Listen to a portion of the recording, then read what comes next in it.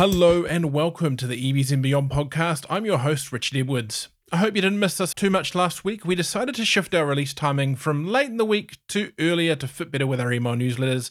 I hope you already subscribed to those. This episode, though, was worth the wait. We have an interesting chat this time with Karel Abrazovic-Made, I hope I got that right, the Managing Director of BMW New Zealand. We discussed the upcoming iX3, the Mini Cooper Electric, and more. But first, some news. With the election coming, parties are announcing their EV policies and, well, get ready to be underwhelmed. Labour have suggested the Clean Car Plan, originally a green policy, may return and are focused on pushing New Zealand to 100% renewable energy. They've also pledged to boost the Low Emission Vehicles Contestable Fund, which they inherited from the last government. National dug back into their old policy book as well, pledging to continue the road user charge exemption and add a fringe benefit tax exemption. EVs would also go back into bus lanes, a controversial move. National's target is 80,000 EVs on the road by 2023. Waiheke Island's shift to become entirely electric for transport has been given a boost, with confirmation its first batch of electric buses will arrive in November and a second batch in December. The island has also just received its first electric rubbish truck, an Isuzu MPR with a C-electric drivetrain. Lastly, Nissan has hit a new milestone with its Leaf EV. The 500,000th Leaf has just been delivered to a customer in Norway. Today we are joined by a relative newcomer to New Zealand, but no stranger to the automotive industry. We're joined by BMW New Zealand Managing Director Karel, and look, I'm not going to offend you by attempting to pronounce your surname. Could you just run past your surname for us? Yeah, it is also very difficult to my folks. Yeah, so my name is Abrazovic-Made, but I do have some tricks to teach you how to pronunciate, and we can maybe do it over the glass of wine one day separately. Yeah. Fantastic. Well, look, thank you very much for joining us. Now, on to electrics. I love electrics. Oh, me too. I've seen you actually coming with the Mini Electric. Yeah? Yes. I've been driving around in the new Mini Cooper E or Electric for a couple of days now. Absolutely loving it. Glad to hear that. And of course, I'm a big fan of the i3. Now, we touched this before the interview. Actually, there's been a lot of talk about the i3 coming to an end, but you're saying it's. Could you tell me how much longer that car is going to be around for? I mean, can people still come and get an i3 at the moment, which was BMW, I guess, first properly electric vehicle in New Zealand? So presumably some time ago, we may think that an i3 is coming to an end of its life cycle.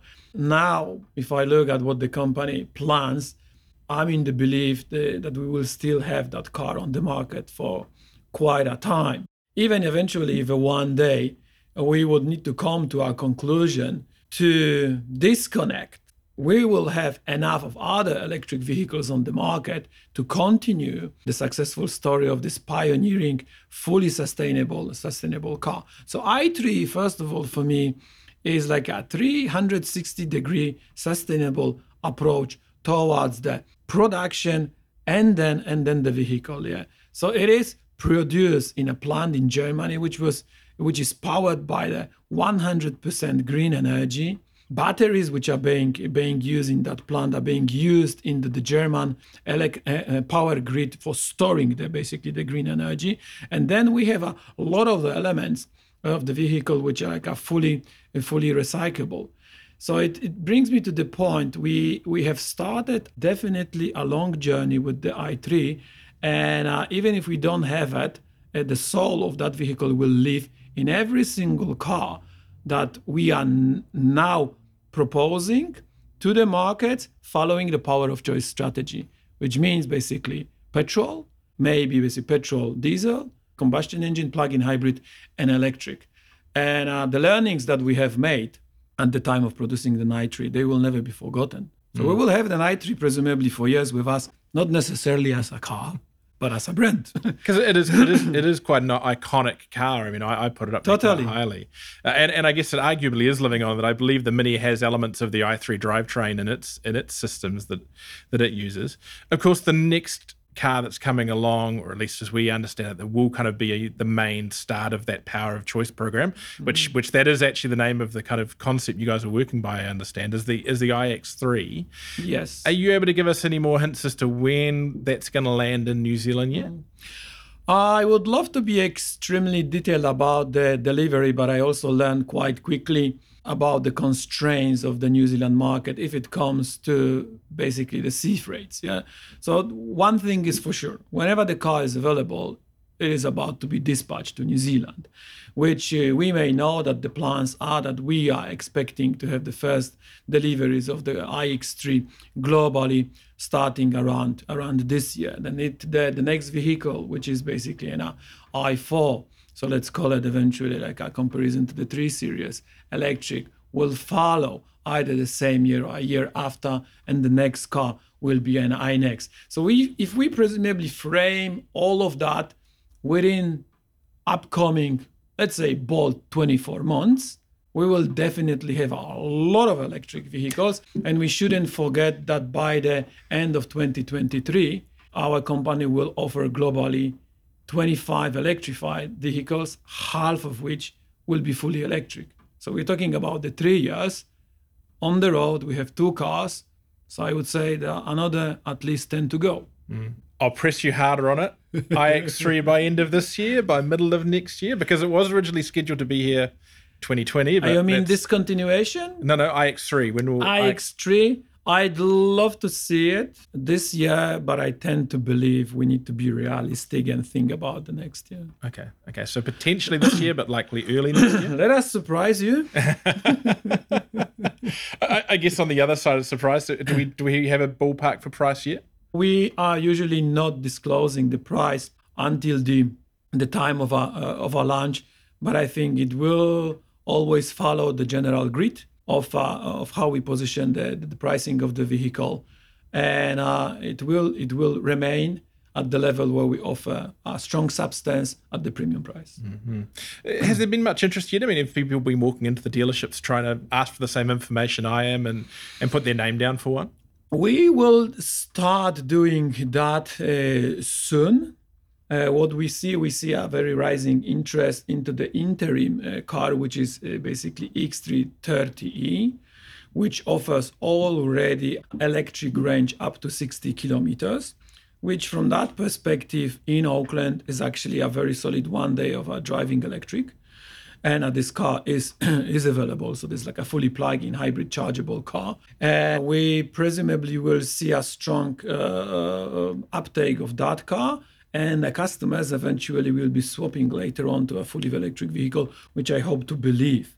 And what we also see on a New Zealand market, it's an early buyer market. So we have a lot of fast adapters. Yeah. So I will see a rather like a fast ramp up at the very beginning once we have it.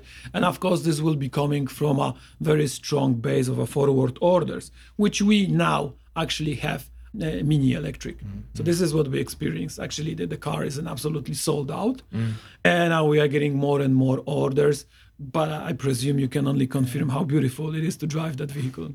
I guess that's the challenge that a lot of the brands, particularly the premium end of the market, have had with launching electric vehicles into New Zealand. It's not so much how many they can sell, it's how many they can get. Do you have expecting that to be a similar thing as you come through the next 2 stages with iX3? I mean, I know i3 probably not quite the same because it is somewhat restricted for some traditional users, but iX3, you'll think that'll be a sellout as well based on what's playing? It all, of course, depends how, first of all, we as a New Zealand economy will be doing. It all depends, of course, how well the publicity will accept the electric vehicles, and eventually in how far we could see a fruition of some of the ideas of a monetary or non-monetary incentives for our market. We presumably supposed to see the plug-in hybrid and electric vehicles as a cars which are having a history which is less than 10 years.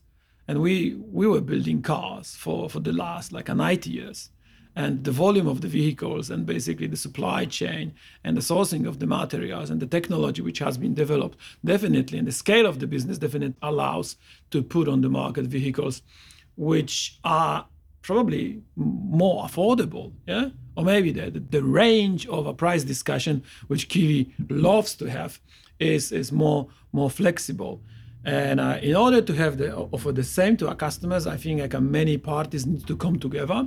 For example, our endeavor with the ChargeNet and co-development of the infrastructure of, I think now, around 120 DC chargers across the country. Yeah? And we're proud that we've been in the game from the very beginning, co-investing. So that is the first step. Eventually, the ideas like we already had in the past for Auckland, like the electric vehicles driving on the bus lines, or maybe a preferential car parking spots in the city. Not even mentioning co-initiatives like we have in Germany with the governments, where the German government has offered 9,000 euro subsidy for an electric vehicle, whereas it is a composition of the 6,500 coming from the government and 2,500 coming from a manufacturer.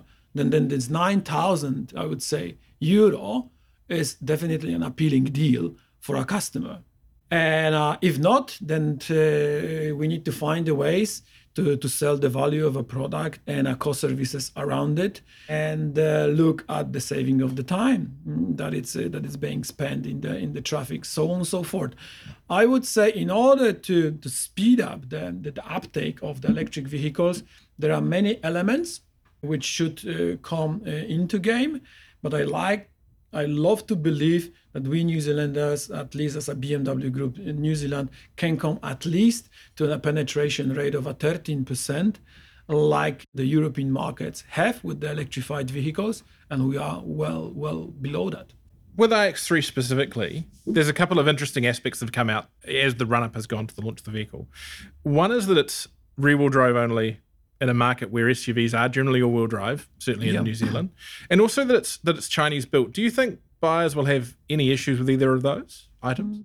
Interestingly, what we see a lot of the SUVs, and we do know that basically almost like 60% of our total sales are SUV, being purchased also with we call it an S-drive only, which is basically like a rear or the front drive. That gives me also an indication that SUV not necessarily always means a four-wheel drive. And then there are still differences between South and North Island. I would tend to believe that the South Islanders are much more X-drive driven, and then basically North Islanders more towards or maybe equalize like a rear or the all-wheel drive. Whereas looking at the city commuting like the Auckland is, and the Auckland from the perspective of the volume is around 60% of the total volume of a country. Do we really need a strong X-drive? Aucklanders have a terrible habit of buying for the one ski trip they take a year down to Whakapapa. I would say we're happy to deliver that. However, I strongly believe that our company has found a solution for that. And a solution for those considerations is a power of choice. Power of choice gives us an opportunity to adjust our supply to the demands of our customers. So we need to acknowledge that we tailor-made services to customers in the premium segment, and we need to be realistic about the timeline of or an uptake of the electric vehicles. So I'm confident there will be still a buyers for a combustion engine, there will be a buyers for the plug-in hybrids, and there will be buyers for a fully electric car. Knowing that we will be offering a plug-in hybrid and electric cars as an all-wheel drive as well in the future gives me a confidence that with the development of an interest in the electrification, we will be expanding our portfolio, which means we will have a little bit something for everyone. And we need to continue to cooperate with our strong database that we have in our portfolio. So I do believe that the product will find its buyer on the market. And I can only believe that for those ones who eventually will be in favor of an X-Drive, they will either wait or get the plug-in hybrid vehicle, or simply step into the S-Drive and wait for the xDrive to come. And through the financial services offers, we will help them to bridge that gap. And the Chinese manufacturer, I mean, from my point of view, the way I see it is it probably makes no difference from a quality side. There may be some perception there, but I'd argue it gives you slightly better opportunity to get better volume down to this end of the world. And thank you very much for bringing me back to this unanswered question. One of the principles I have learned as a student, as I have said at the very beginning, I have started in a plant. I truly understood what the quality means for BMW and this obsession of develop a product that it's absolutely perfect in every moment, and right after it also ends up on the street. Another principle was that our production follows demand, which means we are having our factories in the circle of gravity where the markets are developing. And we do know that the Chinese market is one of that market, which is, we may openly say, it is the biggest, yeah? And it's about to further grow and is basically having a high congestion of the people. So actually the probability to have like a very strong uptake of an electric vehicles in those areas is much higher than over here. So I would say the production follow a demand, and then production secures the same level of equality, regardless of the fact where we produce it, as from that spot, we are also transferring it to the rest of the globe. And we have a plant in the South Africa. We have a plant in Mexico. We have a plant in America. We have a completely knocked down productions in many other spots. Presumably, I may say, if we would start thinking about the cultures, like South Americans, how they may produce cars, or maybe Americans, we do know how the Americans' cars are being produced. We may come to a conclusion eventually this may have an impact of what we offer. But in US, we are producing our luxury vehicles starting from an X7. We're producing an X5. These are the vehicles that are tapping up the potential with our most, let's say, wealthy customer base. The similar approach is for Chinese buyers. We can't afford ourselves to lose a trust. So one thing is for sure, we are setting ourselves for a strong cooperations, and the China for us is a market where we cooperate also with strategically with in a production plants, but we can't fail. The customer, regardless of the fact where it sits, is a premium customer, and we have a responsibility to stick to the premises of a premium. A BMW has to be a BMW no matter where it's built in the world. And it has to remain BMW through our DNA, offering the same driving experience regardless of a powertrain, including the electric. Excellent. Fantastic. Look, thank you so much for joining us today, Carol. It was a pleasure. Brilliant. And we will catch you up next time so hopefully next year, perhaps once there's an iX3 here that we can have a bit of a play with and a chat about. Thank you very much once again, and I hope to talk to you soon. Fantastic. Thank you again to Carol for joining us, and thank you for listening. Please don't forget to like, subscribe, rate, share, shout from the rooftops about this podcast on whatever app or website you're listening to it on. We really do appreciate it. Also, don't forget to check out the latest EVs and Beyond magazine. It's out this week.